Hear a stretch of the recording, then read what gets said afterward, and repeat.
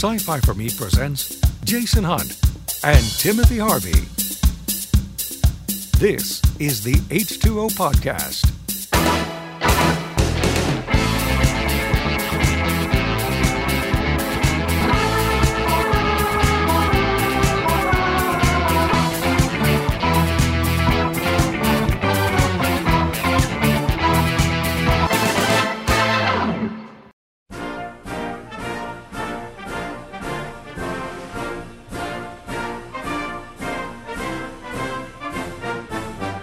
Hello everybody, and welcome to this special edition-ish of the H2O Podcast. My name is Jason Hunt. My fellow Americans. See, I had this thing all planned, and I decided not to do it. And I am Timothy Harvey, not running for office. I am the president, the CEO, the editor-in-chief, the publisher here at Sci-Fi for Me, but this is not about me.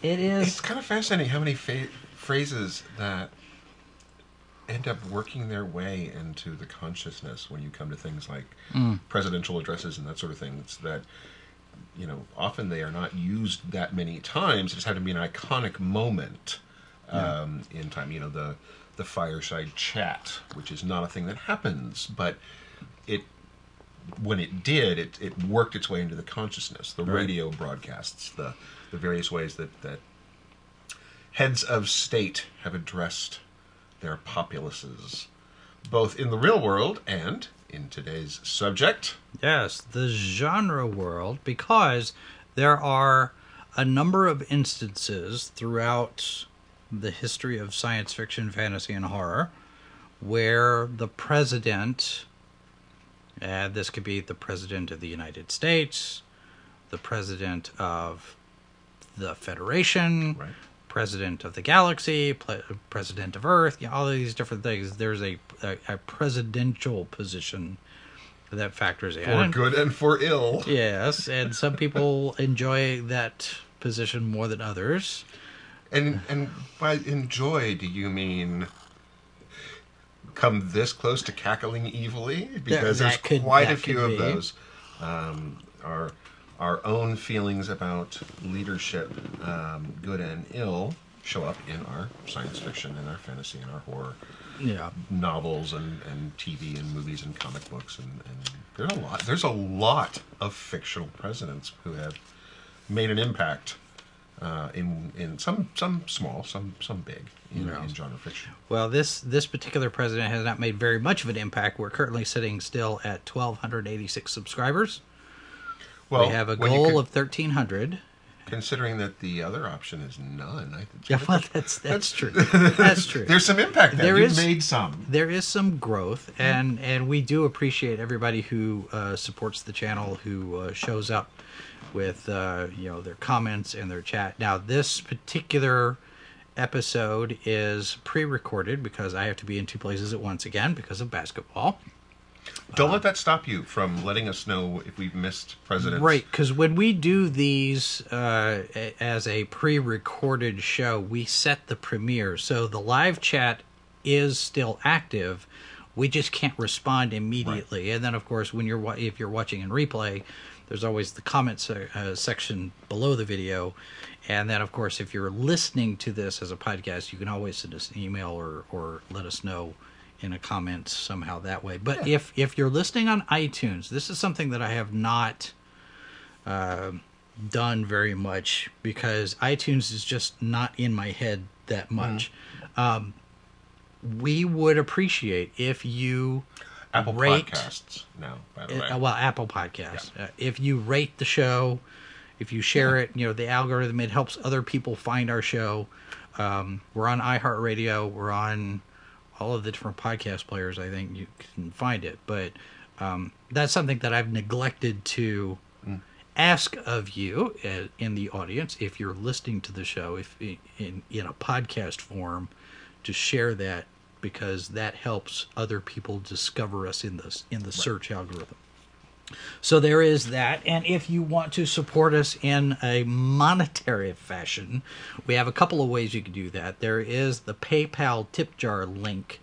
And then there's also Subscribestar, where you could pledge a monthly amount to support us. And that goes to help us with travel expenses and equipment and that sort of thing. We've got C2E2 coming up at the end of the month. We have Fan Expo Dallas. We're waiting to hear back on Star Wars Celebration. There's a number of events. There's one out in San Diego we may try to get to, or one or two. And so there is that, and every little bit helps. And then as a thank you to our audience, we have negotiated with superherostuff.com a 10% discount if you use the promo code sci-fi for me 10 when you check out. It can be used in combination with some of the other offers, not all of them, but you can get 10% off when you use that discount code. So there is that little bit of business. Get that out of the way before we start talking presidents. And where do we start? Because there are so many of them. Yeah, well, and the thing is, of course, is that there's both good presidents and bad presidents in the genre world. At various points, Lex Luthor has been president of the United States. Dr. Doom has been president of the United States. Captain America has been president of the United States. And, and that's just in comic books alone. Right. And interestingly enough, although we have not had a female president in the U.S., there were female presidents in science fiction decades ago. Linda Carter. Has been president. Doctor Who had a female president of, I believe she was the female president of Earth in a Doctor episode involving the Ogrons back in the day. There's been, Morgan Freeman has been president, which predated President Obama. Yeah, and unfortunately, no one has ever convinced him that he should just do it, because how many people would just vote for him because they just I just want to hear him talk. Oh, sure, sure. That means that we're in trouble. That's true, because when Morgan Freeman is, Deep Impact was, of course, one of the ones that he was great as president in, and that was also one of those films came out at the same time as Armageddon. Yeah, Armageddon. I think they came out the same year, didn't they? Yeah, they did. Yeah. Deep Impact actually was really, what if this happened? Yeah. And Armageddon was, if this happens, what blows up? Yeah. There's something wrong with that, but Armageddon is dumb. It just is. Well, I mean, Armageddon is one of those throwbacks to, I guess, not necessarily the 80s action flick type of thing. It's a disaster. It's the disaster. It's Towering Inferno. It's Towering Inferno. Yeah, in space. It's Towering Inferno in space, because you have nobody was asking everything going wrong. Oh, yeah. How do you get out of it? Right. Another comparison you could make would be the Poseidon Adventure. Oh yeah. Where your hero doesn't make it. Spoiler alert for a movie that's been out for when did that come out? 1976? Something like that, yeah. Yeah, but it's a great picture. Go see the original, not the remake. Yeah. Anything resembling a remake or a sequel, just don't. Much as it's fun to watch Kurt Russell, he's not Gene Hackman. No. And it is a much better film. The original is, for all of that. It wasn't. Who else was in there? Was Ernest Borgnine in that? Oh, it was kind of like an all. The disaster film period was pretty much an all-star cast thing, where you'd get anywhere from 10 to 15 named actors from film and television, and you'd put them in peril, and have a significant number of them die terribly. 1972 is when that came out, and you had Shelley Winters in that. Red Buttons, Roddy McDowall, Stella Stevens, Jack. Oh, I forgot Jack Albertson was in that. Oh, yeah. Pamela Sue Martin, who was the original television Nancy Drew. I still get that theme going through my head every now and again for the Hardy Boys Nancy Drew Mysteries. I do too, actually. But yeah, that is... It doesn't have the president in it, but it's a good disaster flick. Oh, yeah. So, well, there's our digression for the day. And certainly there have been presidents who have overseen other disasters. Mars Attacks, Jack Nicholson. One of the worst presidents in genre because he gets the planet conquered. Well, and you have on the opposite side of that spectrum, you have Jeff Daniels in Independence Day, who's leading the charge to fight back against Jeff the Daniels? aliens. Is it Jeff? Is it Jeff? Bill Pullman. Bill Pullman. Bill Pullman. I'm sorry. Although Jeff Daniels as the president would be fine too. I get them confused many times. That's very interesting because they very rarely play characters who are anything alike. Well, physically though, they kind of resemble each other. They're both sometimes. white guys with blondish hair. Yeah, but every now and again, and they're of an age. They're similar ages. I think Bill Pullman's younger.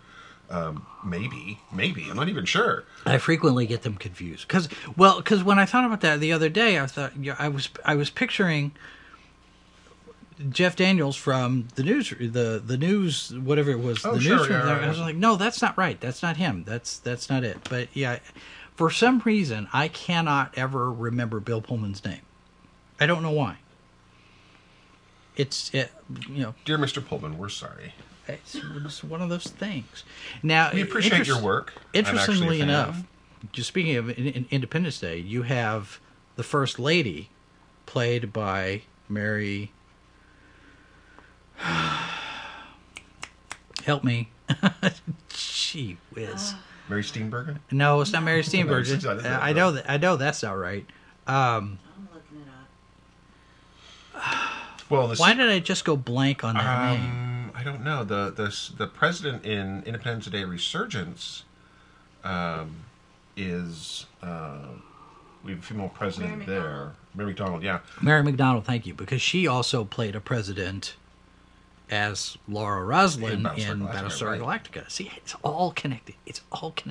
Well, it's interesting because some of these characters, you look at who they are, some of the reasons they get cast to play the president in one film seems to pull from some of their other genre work where you can feel like that would make sense. The exploring what some of these characters might do as a president in a broader thing, which you can do in a show like Battlestar Galactica, where you can take the time to play these things out, and actually made Laura Roslin a very interesting character with depth, who often made choices that were good or bad, and often ended up having to deal with the ramifications, consequences. Yeah. Battlestar Galactica had consequences to their characters. That's true. And there were a couple of times where she made some decisions that felt more hand of the writer-ish. Oh, sure. There's no question. This makes no sense. Why would you do this? It's only because the writer tells you to do this. Yeah, and I would say there's definitely some of that there. But I think on balance, I found the character to be interesting because it enabled you to see somebody who you got to be inside the decision-making process, right, for good and for ill. And I think that very often we think of these characters, we see them in a movie. Very rarely is the president the main character of the genre film.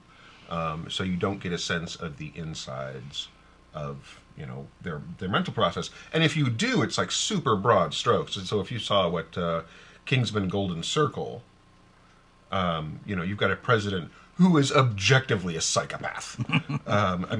His solution is let the villain win, right, and then kill off anybody who ever has a drug addiction in the U.S. and then say, "Oh no, how terrible! They killed all these people." It's like, well, first of all, that's horrible, and second of all, it doesn't actually solve the problem. And it's poor planning. And it's interesting to see the difference between presidents that are fictional and how they're portrayed versus historical presidents and how they're portrayed. Because with fictional characters like Morgan Freeman as President Beck, or Mary McDonald as Laura Roslin, or any of these, you can do pretty much whatever you want with them, right, because they're created out of whole cloth. Whereas Richard Nixon shows up in Doctor Who, you have a certain amount of verisimilitude that you need to maintain because that's a real person. Or you can push it like Watchmen did, both in the comic and the movie version. The TV show, the recent TV show, they jumped ahead in time, so it's actually a different real life person who's the president. Right. But in both the comic and the movie, it was Richard Nixon on his 5th term. In a and you can get away with that a little bit more with an alternate universe, right? Sure. Version, So if you haven't seen the new Watchmen series, it was Robert Redford, right? And interestingly enough, in both universes, you've got a conservative and a liberal. Both of them are overseeing a U.S. that is not objectively better either way. Both of them have serious problems. And so it's not, in both of them, they don't end up sitting there and going, this party is better. Yeah. And interestingly enough, you see in a lot of genre, for example, Transmetropolitan, one of the greatest comic book series to ever meld really, really inappropriate humor and really, really deep philosophical questions about what it means to be human and politics. And it's bloody funny. But there's 2 presidents in the course of the series, and both of them, and they're on from opposite parties, which are not actually named, and both of them are monsters. One is a larger monster. Sure. One's just selfish and obsessed with power, and the other one is, we've apparently elected the Joker with with a human mask on. I mean, it's just he murders his own wife and child so that he can get his poll numbers will go up. Oh my! I mean, it's just all these different things. And Spider Robinson, of course, one of the great fictional journalists in comic book history and honestly in genre history. Oh, he's a fun writer. Spider Robinson basically. I'm sorry, not Spider Robinson. Although Spider Robinson is good to read. Oh yeah, we definitely recommend Spider Robinson. And I seem to recall him doing something with a president's story at some point too. Let me see if I can find this here. Spider Jerusalem. There we go. Spider Jerusalem, who is basically your gonzo journalist kind of character, sure, except with a heart. Gary Callahan is the second of the 2 presidents, and he is just an absolute monster. And the series starts off very much as a spoof of the future and a spoof of journalism, but as the series progresses, it becomes this very, very dark, very, very emotional thing with really bad jokes and inappropriate things happening. But the last arc is Jerusalem basically going, this guy has got to be. Someone's got to take him down because he's a monster and he's going to destroy us all. And it's just how does one crazy drug addicted alcoholic, probably a sociopath journalist who has this tiny little piece of ethics and heart that he can't get rid of? Yeah. How does he save the world from somebody who is so much more powerful than? Yeah. And it's funny. It's funny you should describe him like that, but because aren't most journalists sociopaths? Well, there's an argument for that being a job that a sociopath should go to because you should. The separation, take the personal emotions out of it, and just do the story. But no, it's a fantastic. The comic book series. Goodness, long. It's been over for 20 years, I think, probably. But it's still out in trade paperback, and definitely pick it up. Transmetropolitan. I highly recommend it, but be warned. It's very much an adult comic, and it's also very much a. If you are easily offended, the comic book goes out of its way to sit there and go poke, poke, poke to pretty much every. And of course, it's Garth Ennis and it's a British. It's America from an outsider's point of view, so don't expect it to be particularly. Garth Ennis has a tendency to do that sort of thing. Yeah. But like I said, it's also an extremely well written science fiction comic, and actually turns out to be about things. Who knew you could do that? Comic books? You draw them in. Those are funny picture books. You draw them in with the tasteless jokes and the ultraviolence, and then you sit there and go, now that I've got your attention, let me tell you a story. Which, you know, now that the dog has your attention. For those who are listening to this in a podcast, Junior Office Dog Penny has gotten into my lap and will not settle down. Stop. Now, that's hardly the only outsider's portrayal of an American president, which has not come particularly not kindly. 2000 AD, the home of Judge Dredd. Yes. The President Bob Booth of the U.S. is the one who is responsible for the world of 2000 AD and the Judge Dredd, because he got his finger on the button and he launches the nukes, thinking somehow that America will survive the exchange. And dear kids at home, no one survives a nuclear exchange. It's if the day ever comes, it's all a mess after that. Your post-apocalyptic futures are not bright. And neither is the world of Judge Dredd. But he is the trigger for the dystopian future that the Carl Urban film shows much better than the Sylvester Stallone film. Now, speaking of presidents that are triggers, you have a president who's the MacGuffin in Escape from New York. Right. And it's Donald Pleasance is... We have to go rescue the president. Yes, and he is not a nice person. Now, Donald Pleasance was not known for playing particularly cuddly people. Right. He of course, if you're a horror fan, you might know him as well from the first of the Carpenter Halloween films. But I think he made it through wasn't in 3 because none of the original cast were. I think he made it to 4. I think he died during the shooting of 4. I'm not sure. I think it was that one. Wasn't he also a Bond villain in? Oh yeah, he was Blofeld. Yeah. Okay.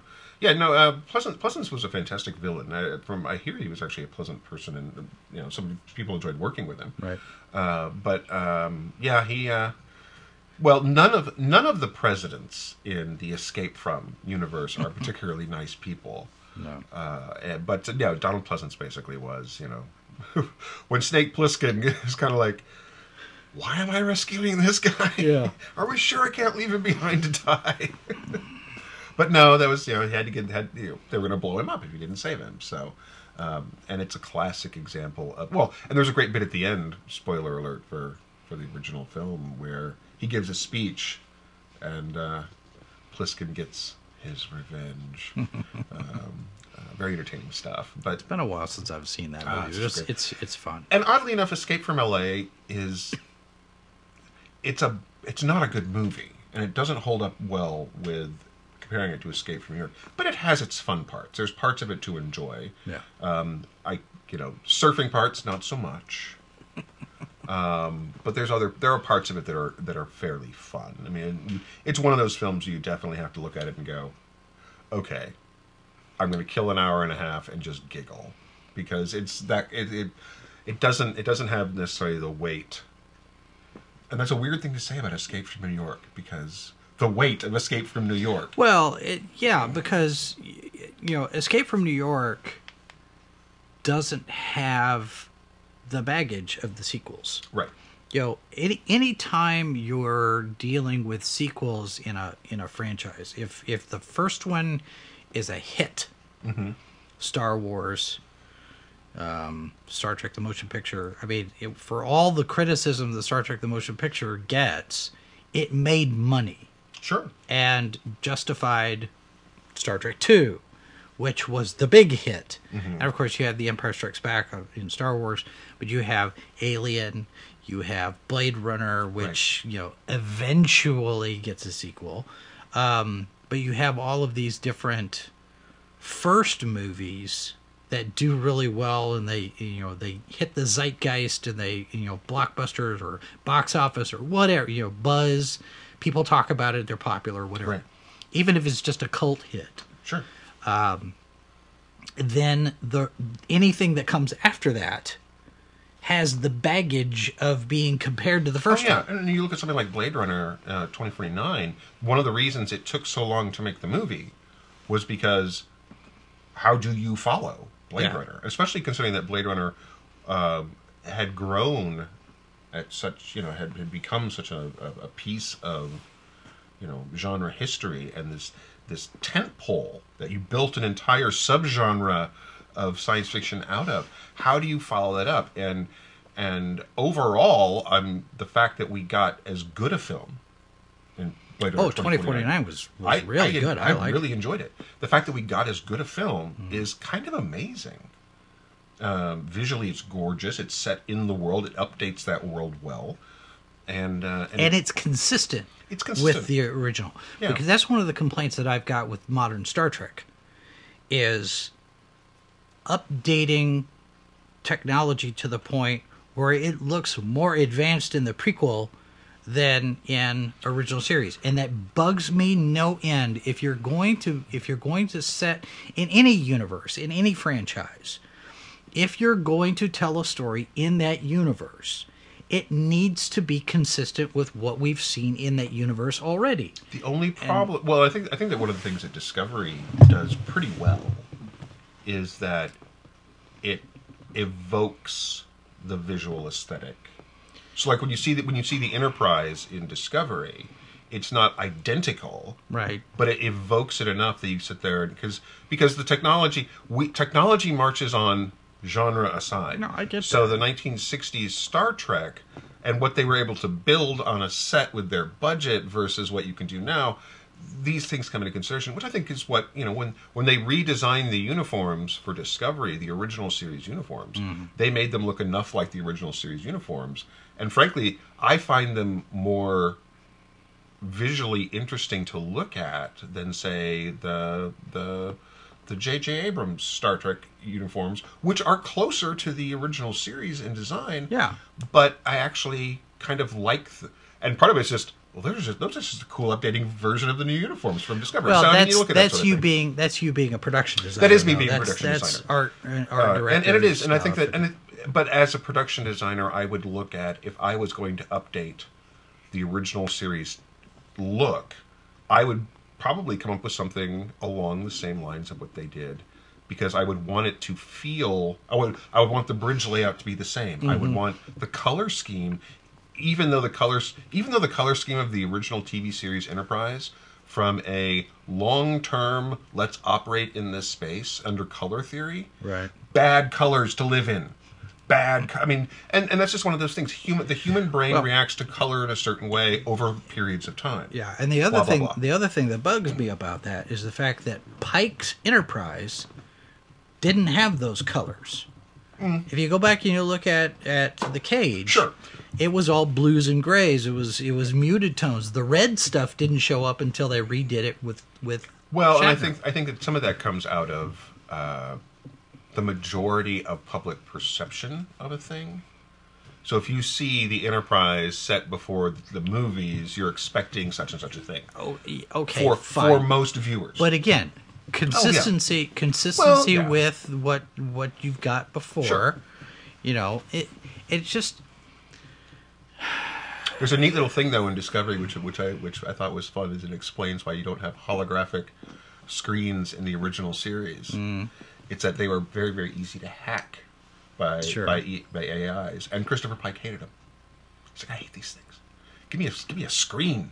I don't want these hologram stuff. And so part of the fallout of Discovery season 2 is that Federation's like, we'll just use regular screens for a while. And then they come, and you see them in Picard now, but of course enough time would have passed. The technology would march on, et cetera, et cetera.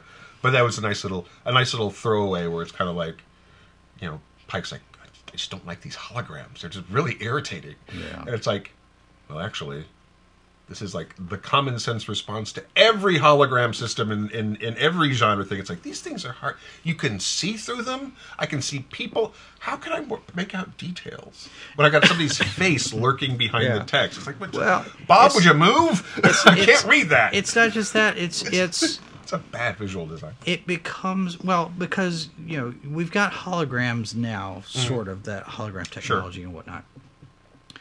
But you're right. It's one of those things where just because we can do a thing, it doesn't necessarily follow that we should do that thing. And it's well, it's an example of a thing that it's a rule of cool visual. These things, and you look at something like Minority Report, which was actually, I think, a big trigger for a lot of this. That whole scene with Tom Cruise doing the things. It's a very cool scene, and it's nifty. Yeah. But you look at, if you talk to somebody who's actually an ergonomics designer, how does the human being actually use this thing? See, and that's something. They're going to just go like, ah! When we were watching Picard, we were watching the 3rd episode of Picard. And Michelle Hurd's character, Rafi, I think is her name. She's the one that now hates him. Oh yeah, she's He sends her all of this. Here's all of the information that I've got on this thing, and she's sitting there, and it's all holographic stuff, and it's whoosh whoosh whoosh whoosh whoosh whoosh. And I'm thinking, this is kind of like when Tony Stark does all of his thing in the Avengers movie. I think, how does that work exactly? It's a visual shorthand. Why is it that everybody is doing this now? This is now a thing all over the place, and it's just irritating. It visually appeals to audiences, apparently. Now, I have more of a problem with that than I have with the virtual piloting things, because a lot of this stuff, apparently, what they're doing for and they've done this in Star Trek before, is sort of the hard light, something you can manipulate that. Oh, right. And so when he's flying with those, visually that bothers me less. I'm not sure exactly about the logic of it, but it visually doesn't bug me as much as, at least she has the excuse of her background is a dark desert. Still. I know, but even then, I mean, that's it's annoying. Bob isn't standing behind her. Yeah. Or standing behind her screen, getting in the way of reading the text. You've got darkness, at least. Screen, and that stuff moves awful fast. I know. I mean, it's just it's very, again, it's a visual thing that people think is cool, but from a practical level, ugh. Now, if you were paying attention, you will have noted that I quoted another president there a few minutes ago. Just because we can't do a thing doesn't mean we must do a thing. I may have paraphrased it a little bit. But the president of the Federation of Planets, United Federation of Planets, the second one that we saw in the Star Trek films, played by Kurtwood Smith. Right. Yeah. And although if you did not recognize him, don't be surprised. It's actually a pretty interesting makeup job. It's fun. Now he's not Delton. I can't remember. I know. Have they said? Yeah, his race was given a name, and I can't remember which one it was. Because there's another one on the Saratoga in Star Trek 4. And we have a president of the Federation there who's human, and then we have the President Ragareddy, I think is his name, that was Kurtwood Smith. And there's a scene, and we were actually talking about this the other day, because we were talking about this different Star Trek movies and which one was better and all that. The scene where he's getting briefed on the rescue mission, which is a deleted scene. It's in the extended cut. Right. But you have Rene Auberjonois as Colonel West, and they've got the diagrams of the blocks, and here's where we are, and we're going to do all of this. Right. And what bugs me about that scene is you've got civilian contractors in the office with the president. Who knows what their security clearance is, right? And you have the Romulan ambassador in that room and the Vulcan ambassador. Now, Sarek, not so much. Okay, he's Sarek, and you know his history. Right, yeah. But the Romulan ambassador, this would be like, okay, I'm just going to pull different elements, not being political or anything. But say our embassy in Tehran comes under attack, right? And the president has to put together a rescue mission. And the ambassador for communist China is sitting in the room when we get briefed. You don't do that kind of thing. Right. They're the enemy. The Romulan being in or at the very least, not an ally. Not an ally. But I'm like, why? Don't do this. It doesn't make any sense. Now, it works for the hand of the writer for the story because the Romulan ambassador is the conspirator in all of this. But I'm like, you don't... That... Poorly designed security for that particular setup. Oh, yeah. Now, there have been, in the Star Wars universe, Princess Leia actually technically was the second president of the New Republic. Mon Mothma was the first. Although technically she's not called president. Right, but that's the role. The chief counselor. And so, of course, that did not last into the new sequels. Of course, real-life people have been become president in fiction. Oprah Winfrey has been president. Arnold Schwarzenegger has been president in genre. Arnold Schwarzenegger has been president in multiple locations. He's been president in Doctor Who. He's been... reminder, Arnold Schwarzenegger is not eligible to run for president. He cannot be president. However, he has been in The Simpsons and Doctor Who and Demolition Man. Yeah. Have you seen... It's been going around on social media, so you probably haven't, given that you're, just not like on it that. as much as I used to be. There is going around right now, I think it's the title sequence to an animated show from a late 80s, 90s called The Governator. It's basically a show, and I don't remember. I kind of remember it, but I don't really remember. I never watched it. Mm-hmm. But the premise is Arnold Schwarzenegger is actually a cyborg. Oh, okay, sure. And as governor and as a cyborg, he's also a superhero. Of course. With a secret lair and all these other things. Yeah, so, right. But yeah, I think it's the title sequence has been floating around on the internet for a little bit here in the last few days. It's interesting to watch. Oh, no question, I'm sure. Speaking of Doctor Who, there's another president that we learned of during Peter Capaldi's run, and that's the Doctor himself. Yes. President of Earth. Right.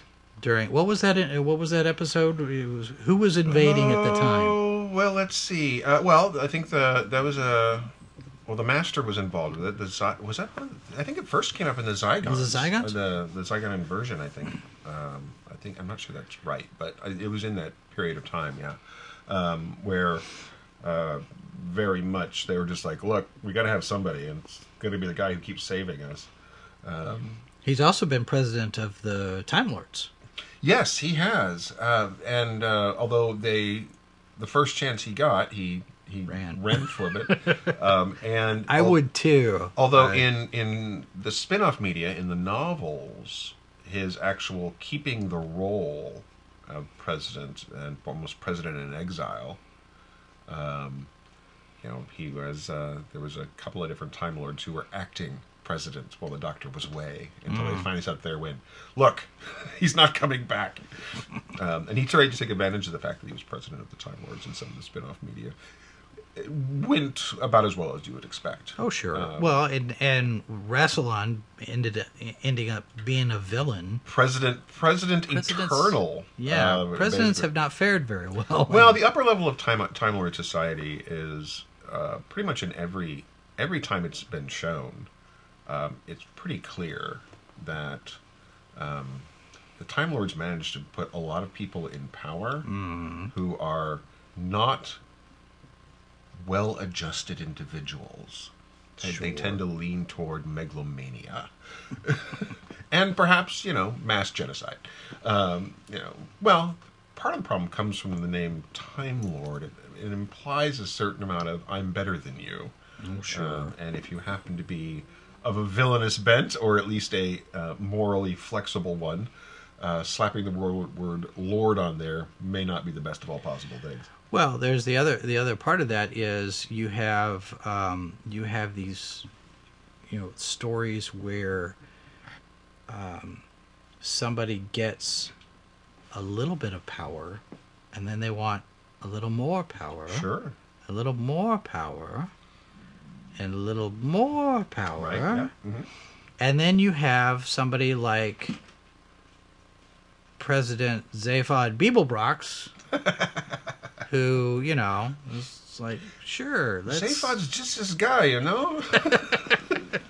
Does he want power or not? Well, he wants power so he can have lots of sex, drink a lot, and play. He wants what he can get from the power, not the fact that he has power, but just the idea of having power. Well, and in the Hitchhiker's Guide universe, power does not actually rest with the president. Right. The president is very much a figurehead, and so Zaphod, being a relatively, well, the worth of Zaphod Beeblebrox can be questioned in a multitude of ways. So he's perfect, actually, for the role of president because it actually has very little power. Now, there's also a trend in science fiction and genre for the reluctant or unplanned presidency. The person, Laura Roslin was an example of that. Right. Somebody who, they didn't run for president. That was not their goal. They had a different role in mind. She was education president, wasn't she? Yes, she was Secretary of Education. Right. And you mentioned on Jack McDevitt's new book, and his novel Moonfall was an example of it's a disaster movie in essentially played much more seriously than say Armageddon. But the president there, the president in Footfall, the president in Niven and Pornell, something happens in the course of the science fiction novels where the president or the upper levels of government are wiped out, and someone has to step into the role. Right. And there was a. It happened in there was another one. I can't remember which one it was. There's a Tom Clancy story along those lines as well, where Jack Ryan becomes the president. Right, and if you there was which does that predate Air Force One? Oh yeah. Okay, all right. So Jack Ryan becoming president happened before Harrison Ford played the president, because he played Jack Ryan. Okay. Let me say that I'm pretty sure the answer is yes. I'm thinking that it was, and I think that's one of the things that I think people really kind of enjoyed about Air Force One. If I can get off my plane. Yeah, no kidding. While you're looking at that, there's one president that has had an impact without ever being seen in Stargate. Oh yeah. Where you have all of the times where somebody has to call the president. I don't know how many times did General Hammond call the president and kind of basically pull rank I know somebody higher up than you know somebody card. Right, yeah. Yeah, when dealing with Mayborn or John Delancey's character or pretty much anybody else. See this phone? All I have to do is push a button. Right, yeah. And I'm like, okay, yeah, that's fun. And that president never shows up. Right. But he's a constant presence in Stargate, which I thought was interesting. There's an interesting thing that people will do is when they're trying to make a film, and they do it in genre films as well as any other time a president shows up in fiction, where you'll see like the back of their head. Yeah. And depending on who it is, so it's like, that's the back of Bill Clinton's head, that's the back of Reagan's head, that's the back of Obama's head, that's, or George Steinbrenner. And they just don't see, and then you hear somebody's voice who is close enough. I was thinking the president, there's a couple of them in comics, and of course we're getting a Why the Last Man series. And they say. That's what they say. And the former Secretary of Agriculture becomes the president after the rest of the cabinet is killed. President Jennifer Capper from Kingdom Come is a survivor of, but also someone who she doesn't actually run for president, but gets elected anyway and that's the fallout of the disaster in Kansas that triggers the events of the Kingdom Come series, which of course is one of the great classics of potential future of the DC universe. Right. Well, and my thought. Speaking of presidential heads, you have Richard Nixon showing up in Futurama. Oh yeah. Well, you have the Legends. Legends When of they Tomorrow. had the truth bug. Yeah, the truth. So you had the truth bug in Richard Nixon. Richard Nixon shows up in Legends of Tomorrow. A very young Barack Obama shows up in an episode. I don't know what other presidents have been in Legend. That they did an entire 2 or 3 episode arc in Reagan's White House, but we never saw Reagan. The presidential politics has kind of shown up in Legends of Tomorrow. It's not been a main piece, right. But well, and you can go back a ways into the early parts of the presidencies, or at least certainly the more historical parts. Abraham Lincoln, Vampire Hunter. Yes.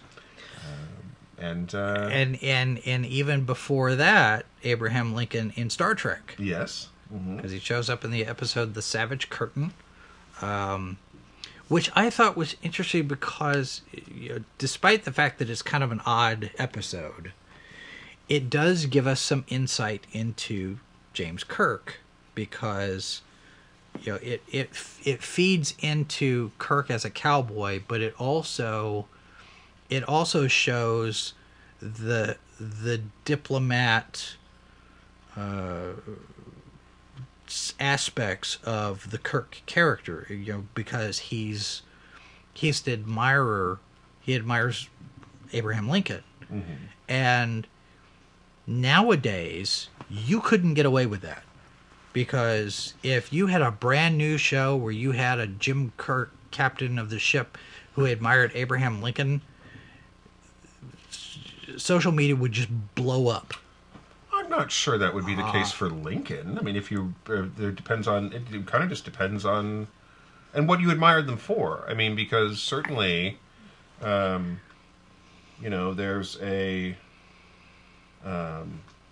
some presidents have been better than others. I mean, well, that's true, but we then there's potential presidents. Of course, we never have voted for Cthulhu for president, but he's been running for ages. Right. He's talk about your eternal candidate. Yeah, no kidding. One day he will pass the write-in threshold, and we will actually end up with him on the ballot. I have a terrible feeling. It makes me wonder, which would be better, President Cthulhu or President Scroob? I guess the question is, what is your personal end goal? Well, I mean, either way, you're it's a disaster in the making. But yeah, but it's what kind of disaster do you want? How do you want to go out? Really, is the question. Pretty much. What is your pretty much? Yeah. The Dead Zone, Stephen King, goes back to an evil president. The Johnny, the main character of The Dead Zone, is trying to stop the man who is running from becoming president, because he can see into the future and he can see that this will be a terrible thing. And that character was played by Sean Patrick Flannery in the USA series that Anthony Michael Hall played Johnny. Right. Which actually was pretty good, all things considered, and surprisingly well. It played out particularly well. Hunger Games, of course, for you fans of young adult, and both the novel and the movies. President Snow, who was replaced or attempted to be replaced. President Coyne, who was fighting against him, the great freedom fighter, who turned out to be just as bad. Sure. Just a different flavor of awful. Do you see he's getting a prequel? Snow. There's a Hunger Games prequel in the works that's going to focus on his rise to power. And people are all sorts of up in arms because it's another white man getting a story. And like, really? Is that's your takeaway? Well, I mean, my problem. My question is, do we even need it? No, we don't need it at all. There's absolutely no reason for this.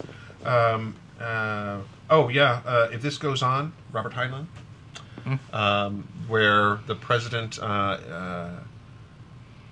basically instituted a theocratic takeover of the U.S., which I think led to some degree to, I'm drawing a blank on the Heinlein novel, Fifth Column. Oh, okay. Which I think was sort of a fallout, because it's part of Heinlein's future history where the U.S. went through a theocratic stage, when it led to a Second American Revolution, where blah blah blah. But certainly there have been these kind of characters, and pretty much it's genre likes play. Well, it's positions of power and the influence of power and the dangers of power. Yeah.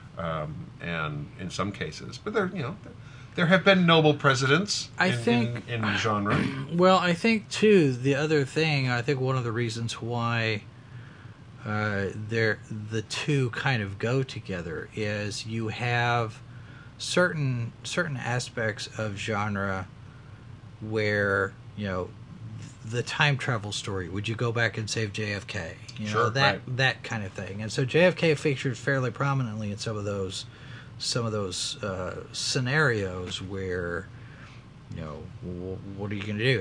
And of course people still think that he's alive and he's in the top floor of the White House and he and the alien cohorts are advising the president. Yeah. Yeah. And I'm like, no, I don't think that's the case. No, and quite frankly, considering the things that were actually medically wrong with Kennedy, yeah, he would have died by now anyway. Yeah, there's no there's no way that he could still. No, and quite frankly, although medical technology might have been able to fix the back problems he was having, alien medical technology, there we could go. have saved him. There we go. Maybe it did. Maybe that's how he's still around, is because the alien sat there and went, "Wow, your back's a mess." Right? I wouldn't mind aliens fixing my back. Yeah, your back isn't anywhere near as bad. But yeah, so I mean, sure, why not? Why not? I can't remember the name of the short story, and I think it was Clive Barker, but I'm not sure. Where the secret history of the U.S. was that our presidents were all cannibals worshiping a dark god. Well, there's a thing. And these people stumble across it and discover that there is the philosophical viewpoints that we've come to expect from the differences that there's tons of writings on how the founding fathers didn't all see this thing the same way, and you'd have these like clashes of ideologies within the greater, they came to terms with the U.S. Right. But then you find out and I think it's in this short story that you find out that they've been warring with each other over all the, they're not just, they're like little presidential cults that have been fighting behind the scenes and kind of like the eugenics wars, how they played out in Greg Cox's book. Yeah, except that it's these like Madison versus Jefferson, only the bloodshed that's still going on, and of course they eat the winner eats the. It's just like, oh my. But I want to say it was Clive Barker because it was just like part of it's just like kind of sounds insane, but at the same time it ends up playing with this like. Yeah. Wait, but. What if Washington was like, people, it's like So we mentioned Abraham Lincoln in Star Trek and Abraham Lincoln in Vampire Hunter. Right. He also shows up in Bill and Ted's Excellent Adventure. Sure. Yeah. Partying on. Be excellent to each other. Party on. Which, when you think about it, not a bad philosophy. I suppose. I mean, I'm not much for the partying on part, just because getting up in the morning is harder. But to be excellent to each other, that's a worthwhile sound thing. Advice. It's sound advice. I'd be okay with that. Yeah. Now, of course, you cannot you cannot avoid some of the big ones here. You of course have the unnamed president from Failsafe, which is a alternate history, really. Henry Fonda played him in the 1964 movie. And that's the one where they're trying to stop a nuclear attack. Right.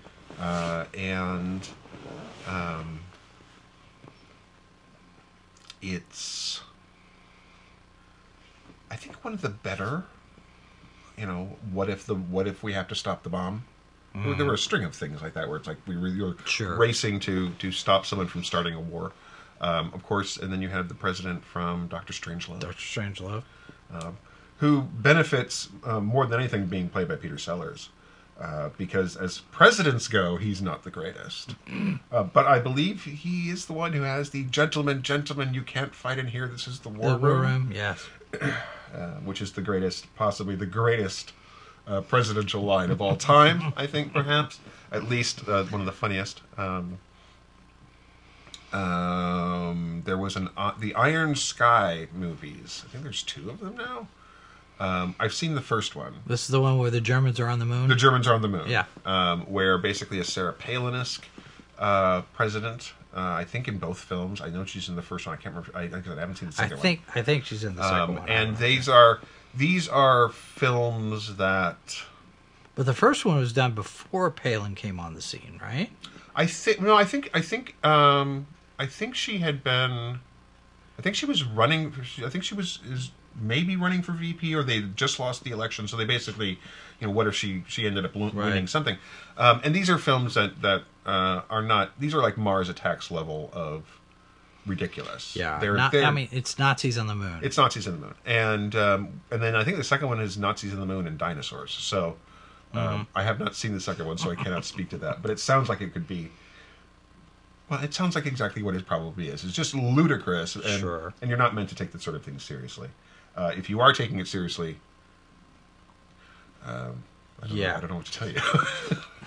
There's a president. I just remembered. The president shows up in Buckaroo Banzai. Yeah, he's in traction the whole time, but he does not take good. He gets good advice and does not take it. Right. You got to watch out for those presidents. If you're going to ask an expert and they tell you something, I tell you, don't ignore their good advice. There are as much as I hate to bring attention to the G.I. Joe movies, the live action ones, because I'm not a fan. President Zartan, he was he would replace the president, and he was actually the president of the United States was a straight up evil supervillain working for Cobra Commander. Yeah. And Jonathan Pryce played him. So at least he was played by a good actor. Well, sure. But again, try to avoid electing people with evil British accents to presidencies. First of all, they're British. They're not supposed to be technically eligible. Right, eligible. And I'm nothing against the British. My family comes from the British Isles, but we had a lot against the British in the 1700s. There are rules. That holds out. So, but also the fact that generally speaking, if your president has an evil accent, he or she is probably evil. Because we've touched on a lot of TV and movies. We mentioned a little bit in Heinlein. Mm-hmm. The president. It's easy to portray the president, especially if you're using one of the historical, actual presidents in some of this stuff. But in books, it's kind of hit or miss. We don't get a president showing up in literary genre as much, I don't think, unless I'm just reading the different, and I'm not reading the right stories. But well, I think you end up with things like President Snow or the Hunger Games or things like that, where you've got a character who, if they're the villain of the piece, if the president or the country leader is the villain of the piece, you might get a depth, looking into the depth of who they are or their rise to power or that sort of thing. But for the most part, again, aside from things where, the vice president or a cabinet member has to become president or it's critical, unless Earth speaks as a single voice, presidents are not often the main characters. Now, Harry Turtledove, with his alternate histories, certainly his World War II novels where the aliens invade during World War II, the leaders of the countries become characters because Yeah. You know, and that's sort of an alternate history there. It's sort of an alternate. It's an alternate history. The aliens did not invade during World War II, as far as we are aware. Well, and you've got not a president, but you have Stalin in DC Comics' Red Sun, which is the alternate an Elseworlds telling of Superman's history. What if Superman had landed in Russia, right, and not in the United States? And you have Stalin in that. There's a really fantastic, I can't remember the name of the author, but the series is called Uber, an Uber invasion, and that's the German Uber, like Übermensch, which is the over. And it's basically, what if someone developed a way to turn people into... superhero isn't the right word. What if there's a way to basically create humans as something akin to the power set of a superhero during World War II, and how this became a weapon, and the Germans develop the technology, the Americans develop the technology, or actually the Americans don't develop the technology because they're looking from the atomic weapon angle. Right. So somebody else is developing it first. The Russians get it, and the Japanese get it, and Germany develops it first. And so the war suddenly turns and they actually have names. They actually have classes. So like, this class of power set is a battleship. This class of power set is... And it's a extremely grim series, because it sits there and goes, okay, it's war. War is hell. What happens if it was, you're on a battlefield and you see this person walk up to you, and he's a little oversized, and then with the flick of his hand, he kills 1,000 of you. It's just like, and it's a long-running series. I think it's probably, there's two different arcs. Like I said, Uber and Uber Invasion, because of the war comes to the U.S. Right. And it's really, really well done. And of course, the political figures actually become main characters because there's, they have to deal with the world that they're living in. I can't remember which. I have to look it up here. But it's really interesting, and it's, like I said, it's really kind of disturbing, because it's like, okay, logical, realistic implications and consequences to this. What happens if? Yeah. And when that's handled well, and then genre fiction is a place you can do that. You can explore the horrible repercussions of what if the wrong person is in power when somebody pushes the button. Now, the question, what happens if... it kind of opens the door here for. So let me ask you this question: would you consider Dave to be in any way genre? Because it's a fantasy, an identical doppelganger between Dave and the president, and it's a comedy. It's kind of a romantic comedy in some places. Would you go so far as to put it into the fantasy category of sorts? It's definitely a kind of fantasy for a number of reasons. One, because nobody is that much of a doppelganger. It goes unnoticed for as long as that happens. But certainly. It's an optimistic view of the presidency that I think that, and I hate to say this because it would be really, really nice to think that the good people get in power and try to make things better, and I think, I mean, the balanced budget element alone would make it fantasy, I would think. Well, yeah, among other things, but also the fact that they would sit there and you would literally have the ability and. However much you might want to think of whatever your political leanings are, the president getting into office and going, okay, this is how we're going to make things better, and going through and going through the line item budget with an accountant and going, let's make this happen. Yeah, that's not how the process works. And there are ways. The fact that you could even make it happen that way is such a lovely thought.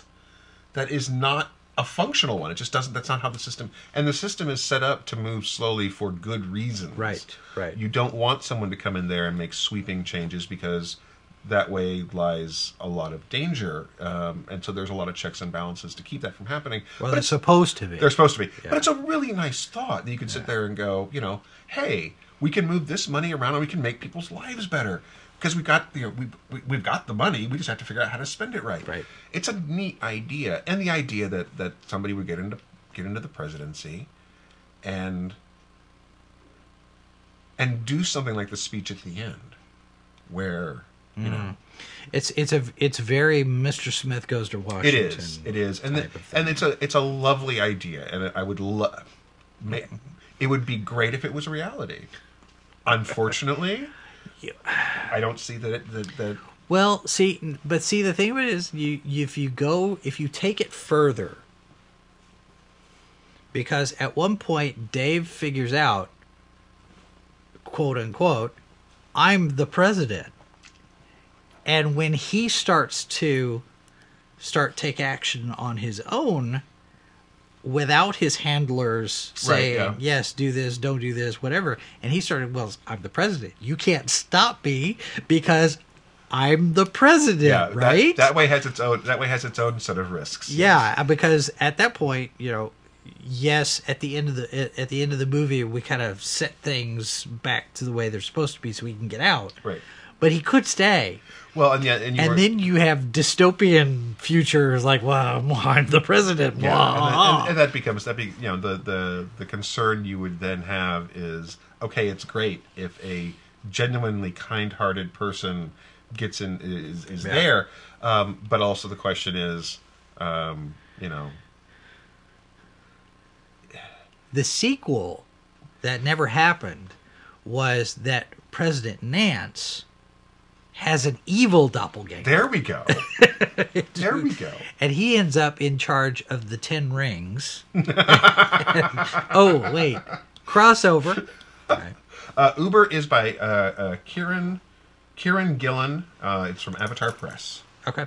And you can't, for the folks at home, you can't see that, but you can see. I mean, that's... Oh, right. Yeah, right. I mean, it goes right to the strength of, oh God, this is a nightmare. But it's extremely, like I said, it's extremely well done.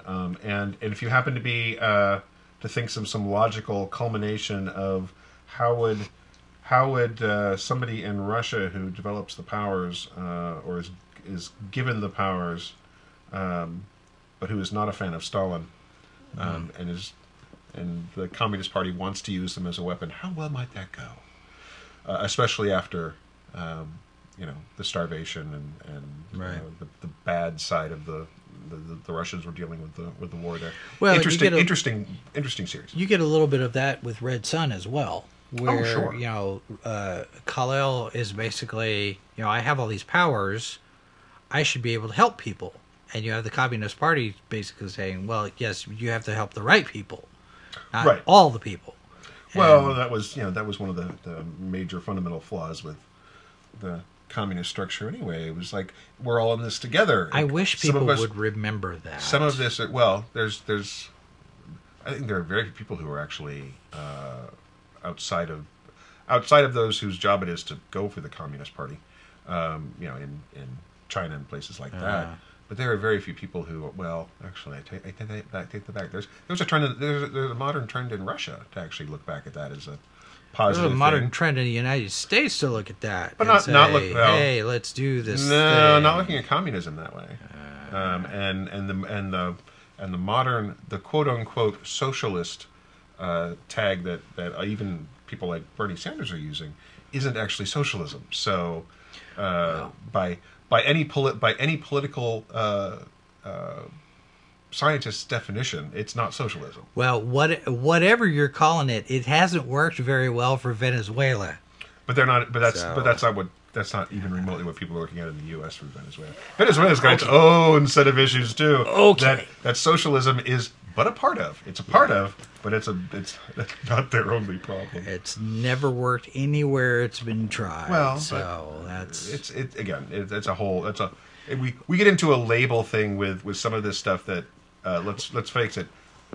Well, human beings are crap at labels. Well, and you and I have talked about the fact that in certain circumstances, not just in politics, but when you have a thing what meets human beings. Oh yeah, no Disaster and hilarity. In theory, communism on paper has a certain amount of logic. Certain amount. Let me qualify that. The problem is that once you add people, it never works. It never works. You get Jamestown, Virginia. Well, and the reality there ends up being that people, and this actually ties into the president thing, by the way, is that once you have people who are in a position of power, unless if they have the tendency to use that power for their own benefit, they become evil presidents, or they end up in the heart. And if you have a structure like communism, the people at the top sit there and they want to stay at the top, because there's a difference between having the nice car,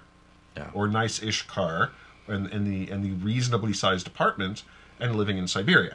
There just is. So if you don't want to get moved, you have the dacha out in the woods. Right. And you have the, And after a while, you become convinced that this is a good thing because you are helping your people, therefore you deserve the thing. Of course. And this, of course, this doesn't just bite you in politics. This bites you in a lot of TV evangelists ran into this problem in the 80s and 90s, where they, doing God's work seemed to be a very profitable line. You know who we haven't mentioned yet? I mean, we've mentioned Reagan, but we haven't mentioned Reagan's appearance in The Dark Knight Returns. Oh, that's true. Because he's very prominent in that story. Right, and he actually, it was another example. It was kind of a nod at the head to Watchmen, because, of course, Dark Knight came out followed the original Watchmen series, where Reagan is still president.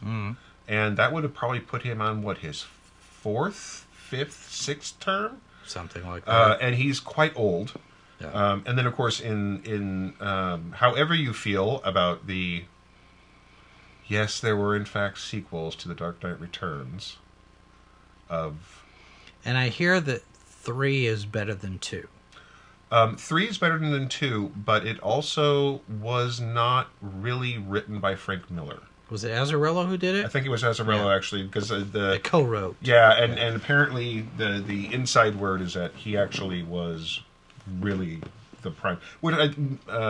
Miller may have built the story outline, but Azzarello actually did the bulk of the work. Which, considering the drop off in quality between the first one and the second one, it was nice to see at least come back up. Sure. But in the second one, it's Lex Luthor again, as I recall. He was the president there. Jimmy Olsen, I believe, was president at one point in the comics, I think. I know he's been a senator. Okay. And wasn't he a vice? I think he was Luthor's vice president. No, vice president was not Jimmy Olsen. It was Clark Kent's friend from Smallville.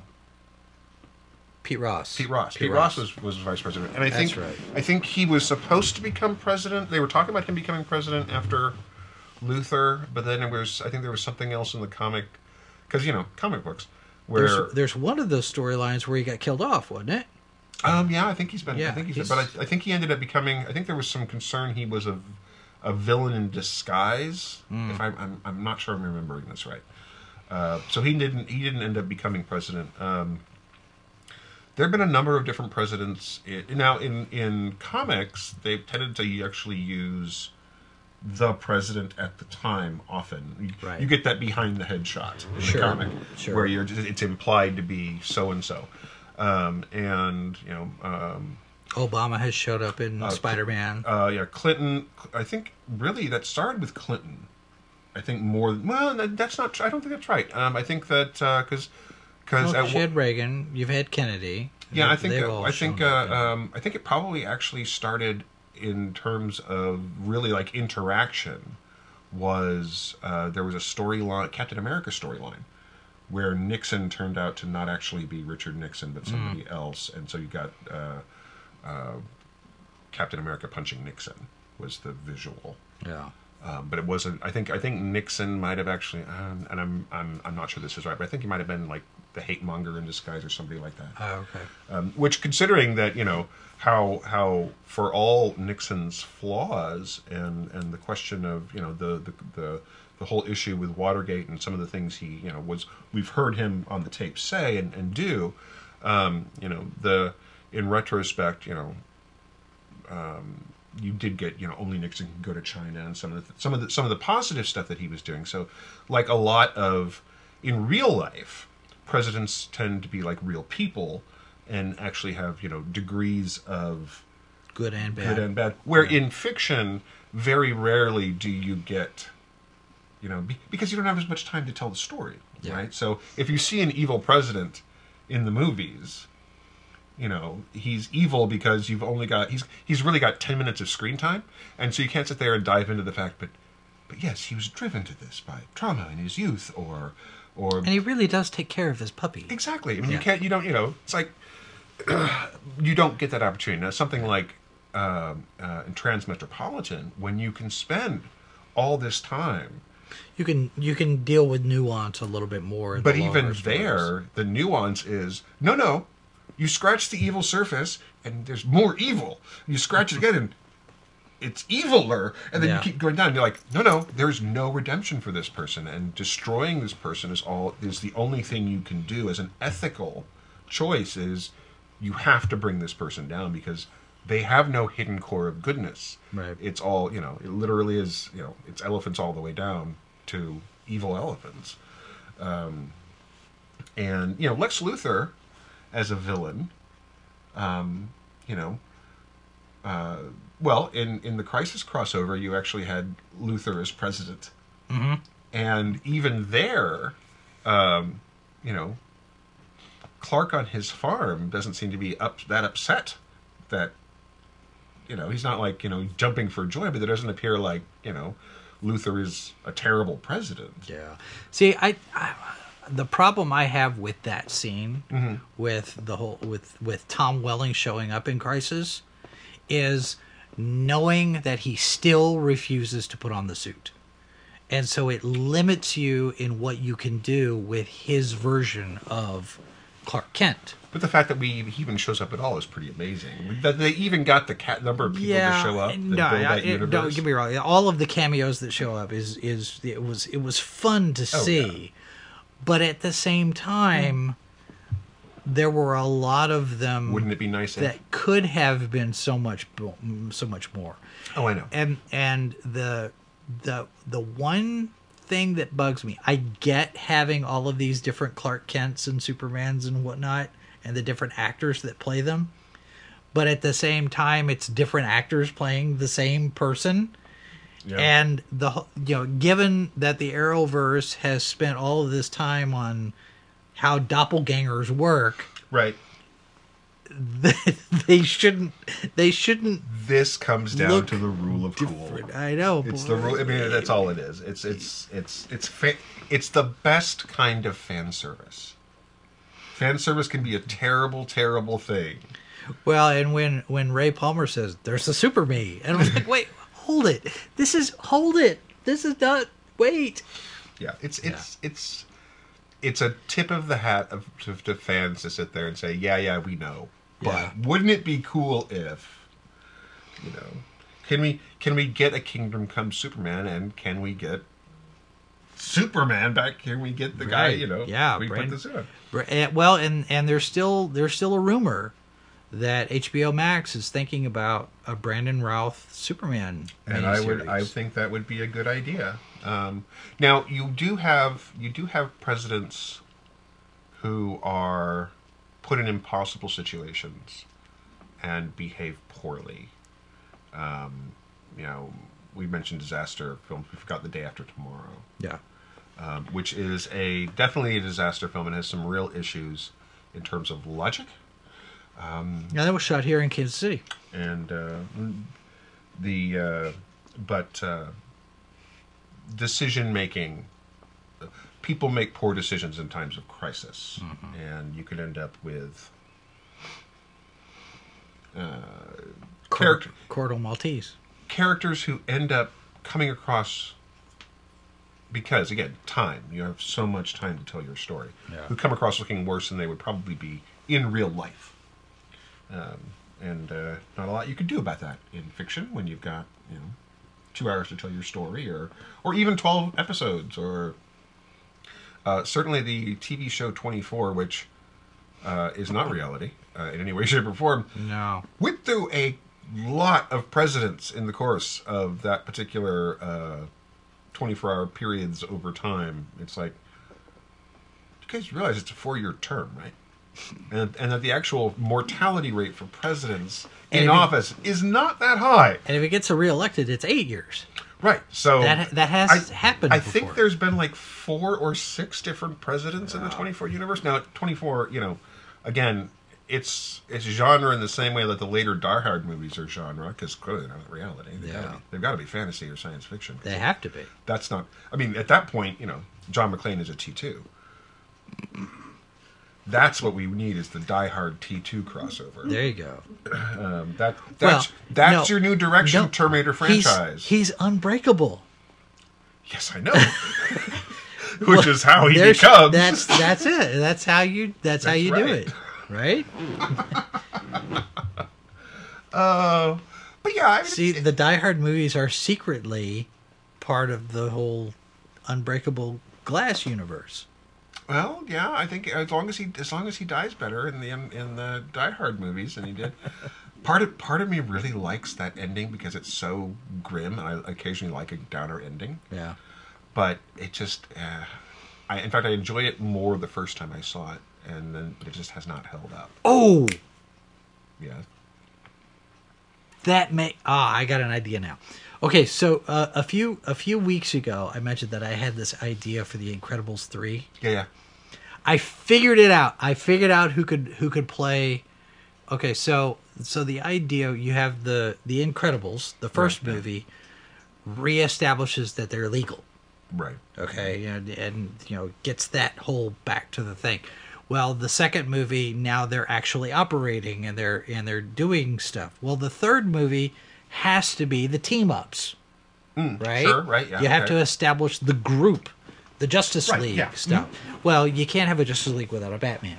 There has to be a Batman analog. They haven't introduced him yet. Sure. Okay. Fair enough. And I just now figured out who could play him. It's Bruce Willis. Bruce Willis as the character. Right, there you go. Fair enough.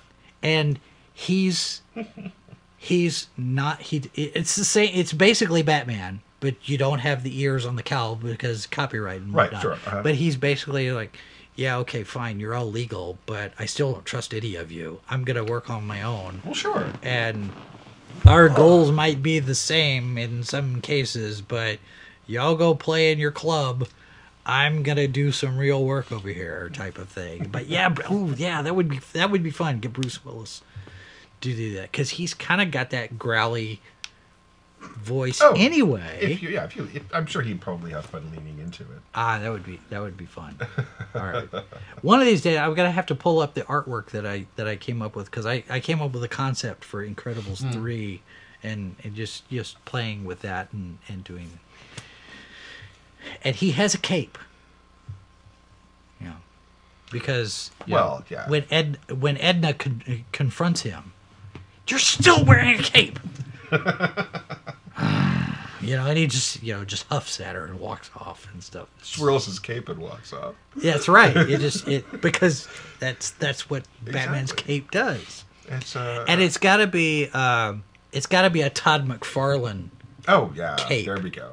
Like from Batman year 1, year 2. Incredibly impractical, but very much looks cool. Swirly. Yeah. The they could probably do a version. You could basically use the design from Batmanual, from the Tick comic, not the various versions of media, because he never quite looked like what he was clearly meant to be, which was the Batman knockoff, and he basically was copyright friendly, but still managed to look like Batman. Yeah. I miss the Tick. both versions of the TV show have had their charms, so it's a shame that they didn't. Patrick Warburton hasn't shown up in an Incredibles movie yet, has he? I don't think he has. I'm not sure if he's voiced somebody in there or not. I would think that he'd be You a need perfect Patrick choice. Warburton and Bruce Campbell. They both have to be in there somewhere. Now, Bruce Campbell could do the Batman character, but I think Bruce Willis would be... Although, if you really want to make it, just push it that way, you have Patrick Warburton do the Batman character. Or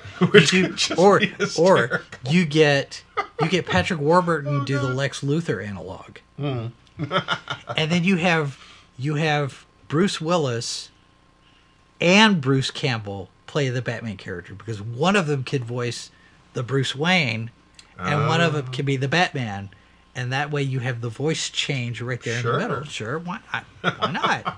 Right? Could be fun. All right. Well, we have just about talked this out, I think, this time. So we're going to head out. So Vote Cthulhu 2020. Vote Cthulhu 2020. We do appreciate everybody who is a part of our audience here. And if you want to vote for us with a little thumbs up, we'll take it. And we'll take it. And feel free to share our channel with those you think would be interested. Make sure that you are still subscribed, have your notifications on, because right now only 8% of you do. So you're missing a whole lot of new content when we put it out every week. We've got new shows, new episodes. Some of it's live, some of it's Memorex. And, it's all here for you. Our friends out there there. We're rapidly reaching a point where some of its Memorex is losing all meaning. I know. All right, that'll do it for us. Thank you very much for watching. Don't forget, you can get a discount at superherostuff.com with the promo code SciFiForMe10, and we will be back with another discussion of something with digressions next week. Copyright 2020 by Flaming Dog Media, LLC. All rights reserved. No portion of this program may be retransmitted without the express written consent of Flaming Dog Media.